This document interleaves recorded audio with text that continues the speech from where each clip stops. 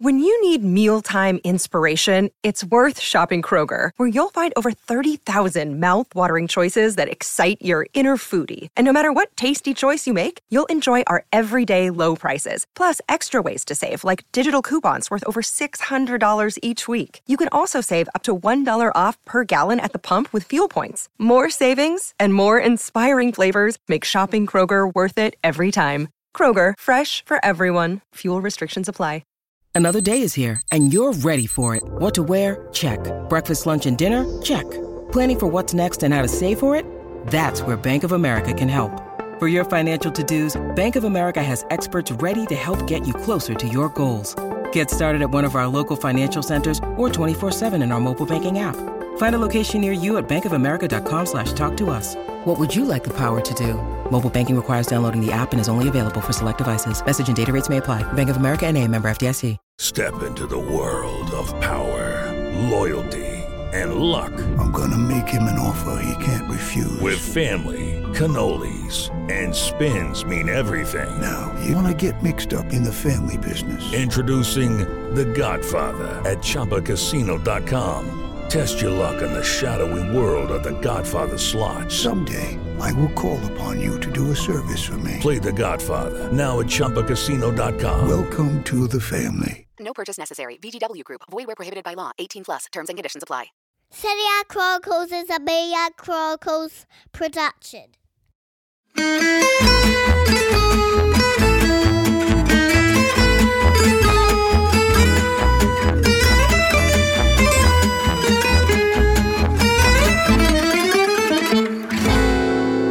Okay, Nikki, I was going to ask you about where you think Lazio is going to end up, because I really, really like this team, and I just feel like it was a harsh defeat, understandable one, but harsh.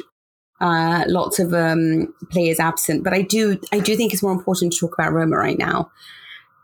They've been linked with Ronaldo in the past. Ronaldo's just come out with this this fascinating interview that he's done with Piers Morgan. It's an exclusive. We haven't heard it yet because as of yet, the whole interview hasn't been released. Apparently, there's lots of extra information on what he thinks of the ownership, what he thinks of Gary Neville, so on and so forth. But from what we know so far, he's come out against Erik ten Hag, said he doesn't have any respect for the coach because he has no respect for him. Lots of things about, just how he feels that Manchester United hasn't progressed. Now, this was a player who was really interesting because I feel like, he was linked with Napoli over the summer. He's been linked with Roma now and a reunion with Jose Mourinho. And he's a player that, weirdly enough, despite how brilliant he was at Juventus, when you sort of think of the time that Juventus started to fall, it was when he arrived. And you thought that this would be the cherry on top of a very well-built cake. And I don't know whether it just happened to be that his arrival coincided with Beppe Marotta, again, talking today about the fact that, I didn't leave just because of that. My cycle came, I didn't leave because of Ronaldo. My cycle just came to a natural end at Juventus. But it almost seemed like he really was against that because he's the king of sustainability. You love to call him the adult in the room, at Juventus. And you sort of felt like his loss had a greater impact almost on the fall of Juventus than anything really, Beppe Marotta. And perhaps what Ronaldo did was paper over the cracks. And I thought it was so interesting at the time when Bonucci said, you can't help but psychologically sort of give up a little when Ronaldo's there because you think he'll just resolve everything. Like, it's fine. He'll get a goal. We don't need to give up. But we can always play in second gear.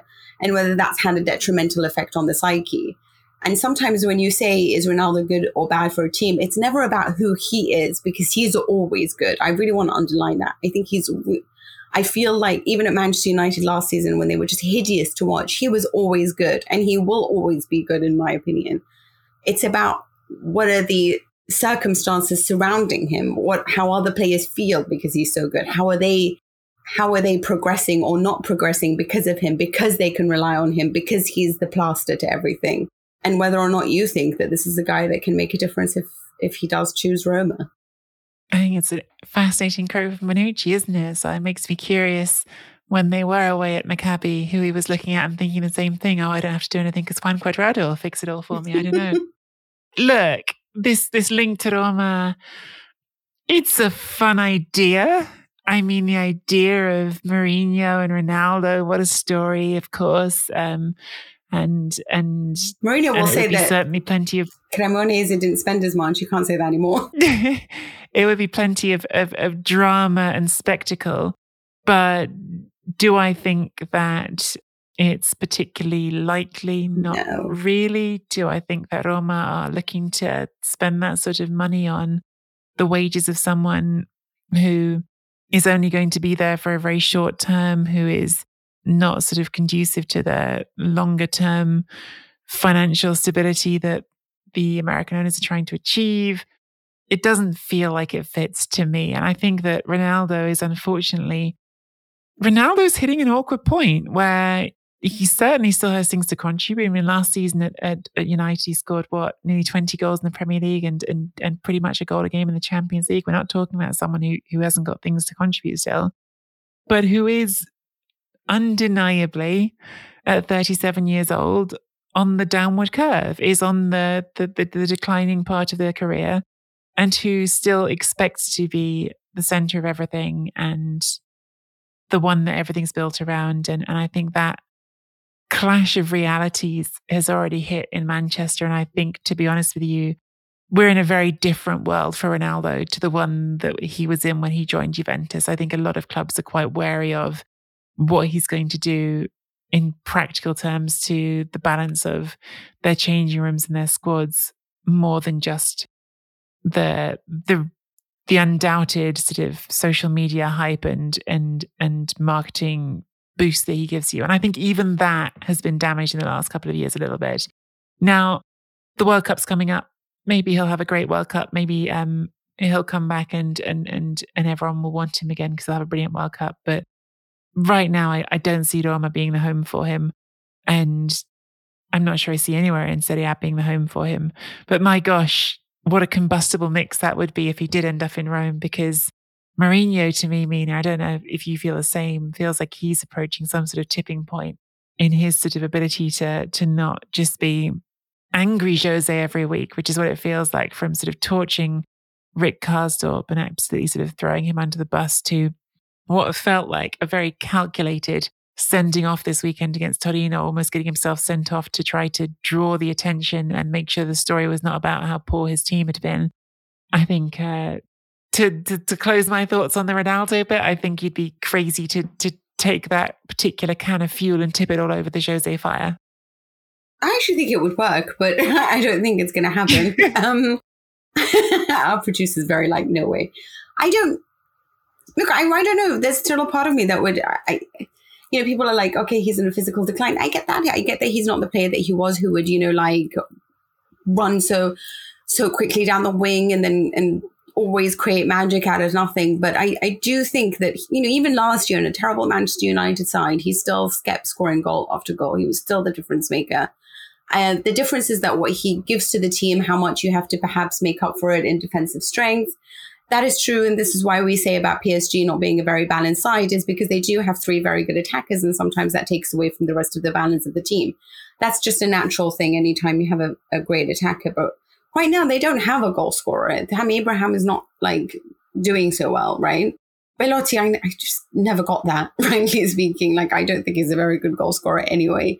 I preferred Immobile to him for the national team. And Immobile is just not somebody that did exceptionally well at the time, even though I think he's quite underrated in his role for Italy.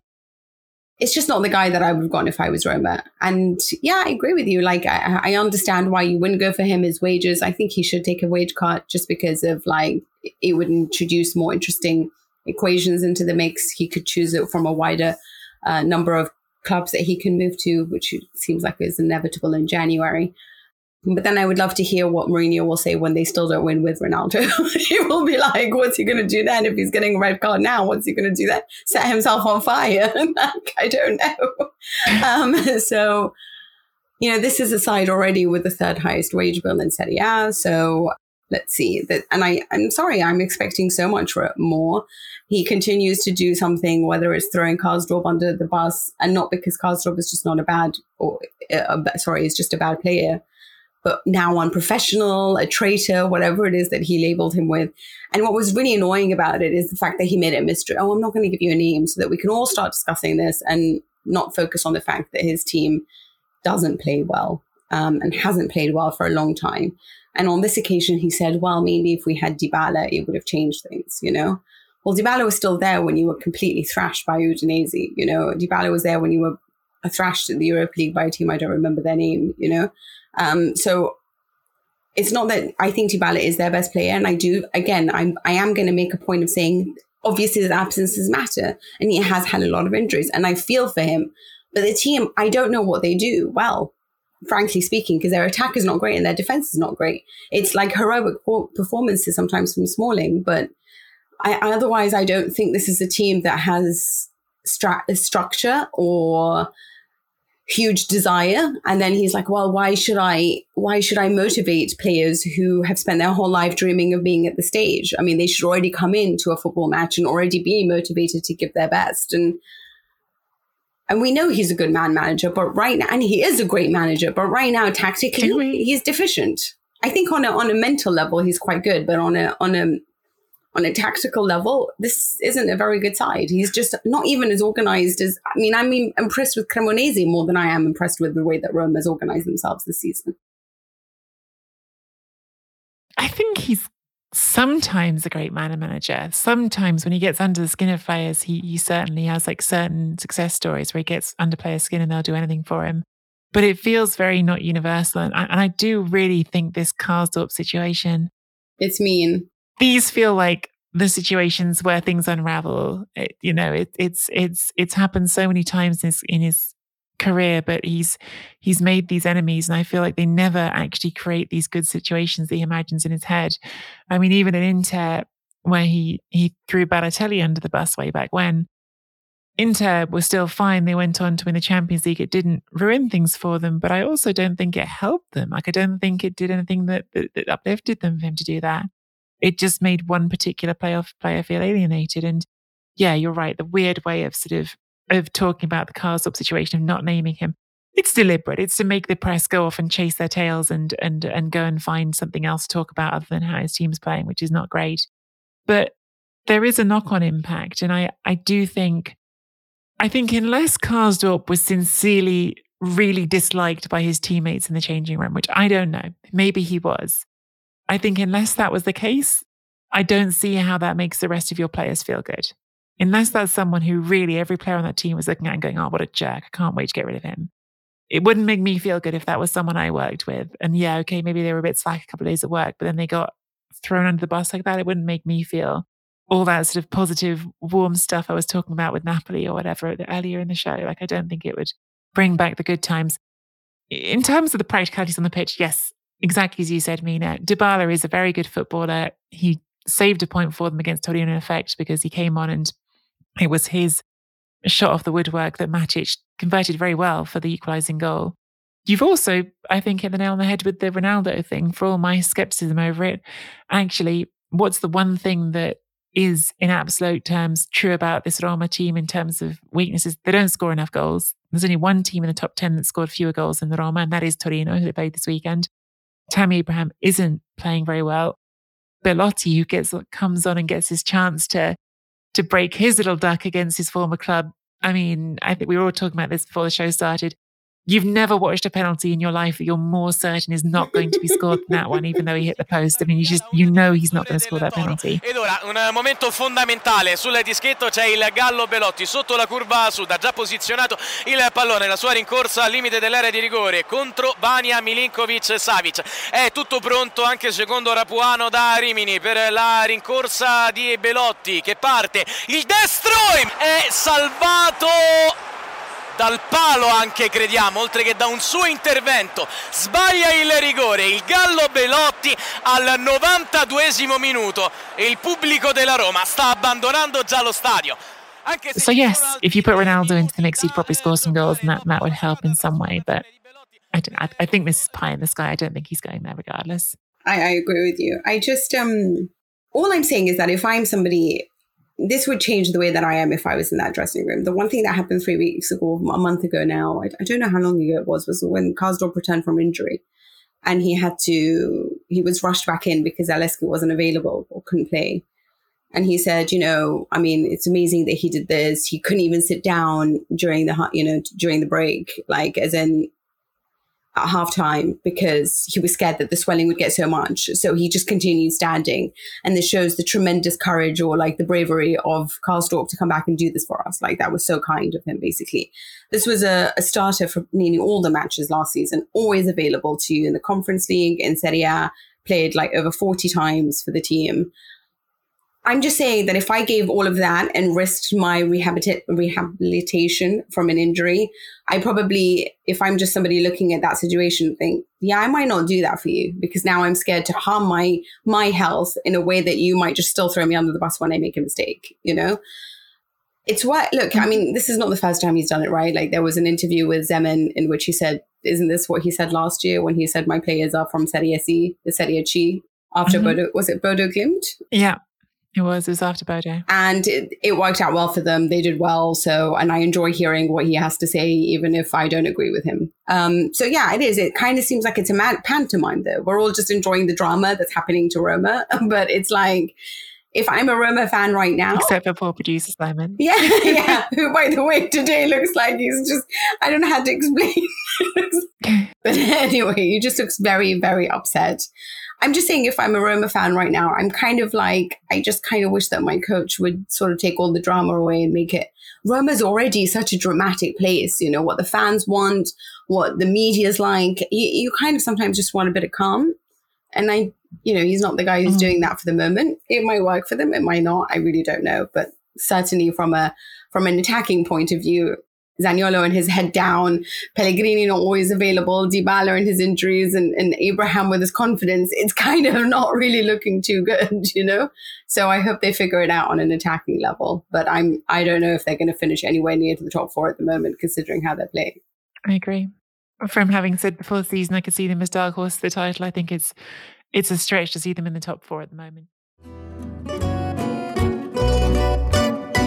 Become a member at patreon.com/Serie A Chronicles for regular bonus episodes and content.